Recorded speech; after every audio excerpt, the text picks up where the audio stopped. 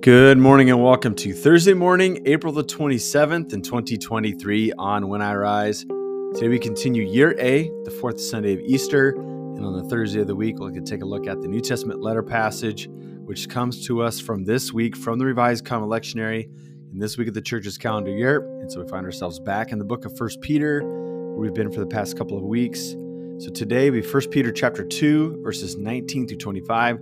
So let me read that passage, provide a couple points for reflection, and then we'll spend our time praying along the theme that we find there. Thanks for making us part of your morning on When I Rise. Let's allow our souls to rise and meet God together in a time of prayer.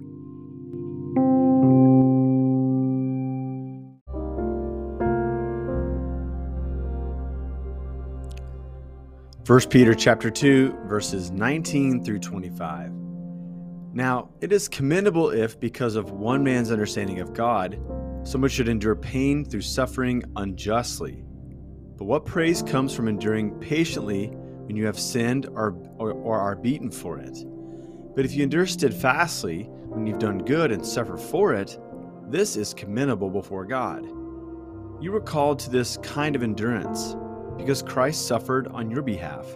He left you an example so that you might follow in his footsteps. He committed no sin, nor did he ever speak in ways meant to deceive. When he was insulted, he did not reply with insults. When he suffered, he did not threaten revenge. Instead, he entrusted himself to the one who judges justly. He carried in his own body on the cross the sins we committed. He did this so that we might live in righteousness, have nothing to do with sin. By his wounds, you were healed. Though you were like straying sheep, you now have returned to the shepherd and the guardian of your lives. This is the word of God for us.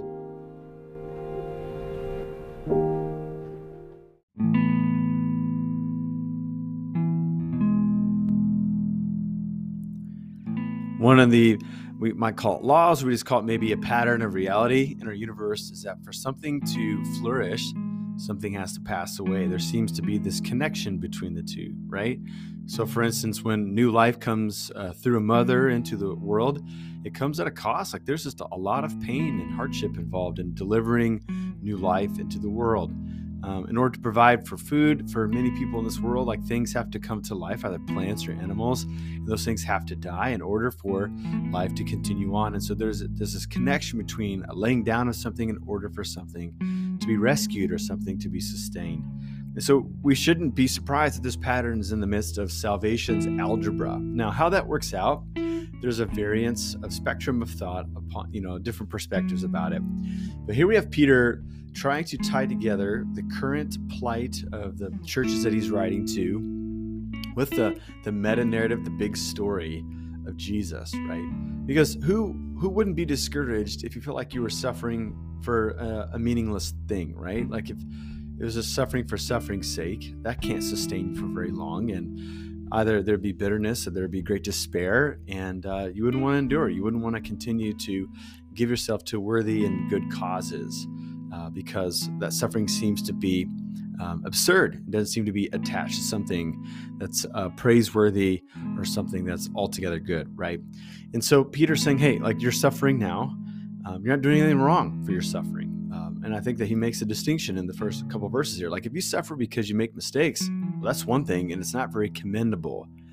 But it is commendable if somebody donates their life and results in suffering for something that's truly good, right? You think about sports teams who believe that if their team continues to work hard between games, longer practices, more study time, more film time, that's going to yield a great result, and that they're going to be able to share in the spoils of victory together at the end. Like that's where commitment lies, right? Like commit to this team, spend the extra hours, go the extra effort, right? Same thing with parenting, same thing with the workplace. It's also the same in the life of the church. Something has to be established.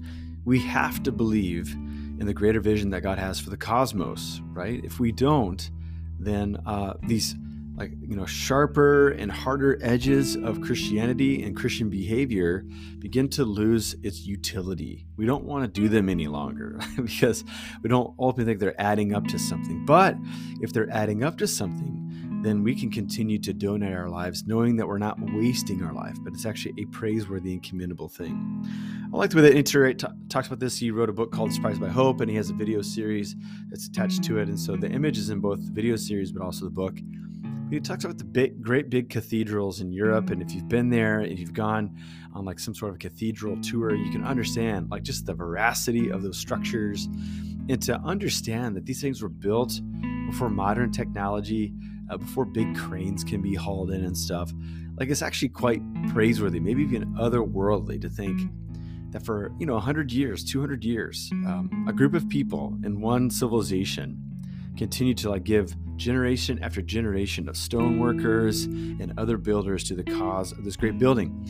And it was under the premise of, you're working on this building and you may not see its completion before you die.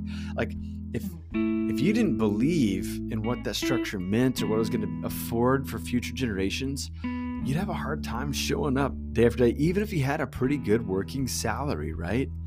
But if you had a bigger vision in mind, then you show up to work and you've got this great delight in your work. He says, imagine someone working on a piece of stone, and you've got the plans in front of you, and you know how it's supposed to be shaped, and you know the ridges and contours that the master builder, the architect, wants for you to grind into that stone in order to give it this neat look that they're all going for.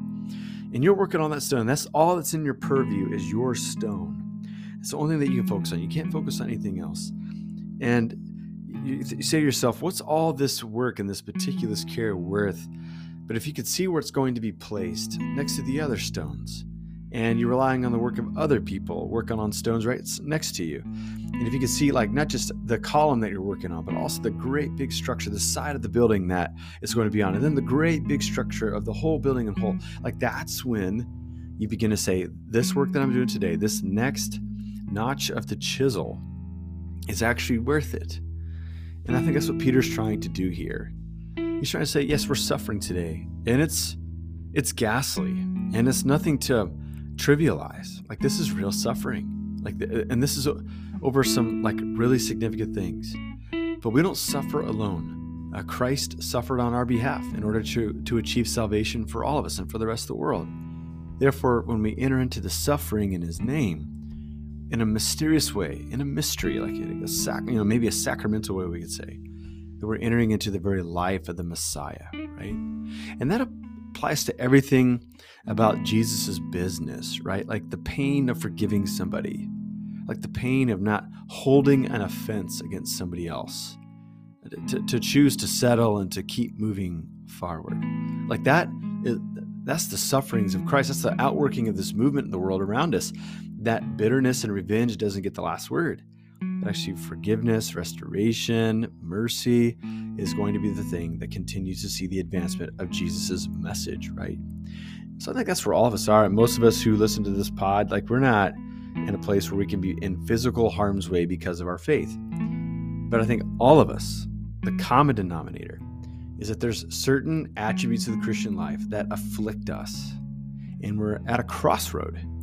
And we have to choose, do I embrace the suffering, or do I throw the whole life to the side and do something else? And what Peter implores us to do is to imagine Jesus suffering, and imagine the suffering that we have in our life now or ahead, count the cost, keep moving forward. So with those things in mind, let's spend some time praying to our God this morning.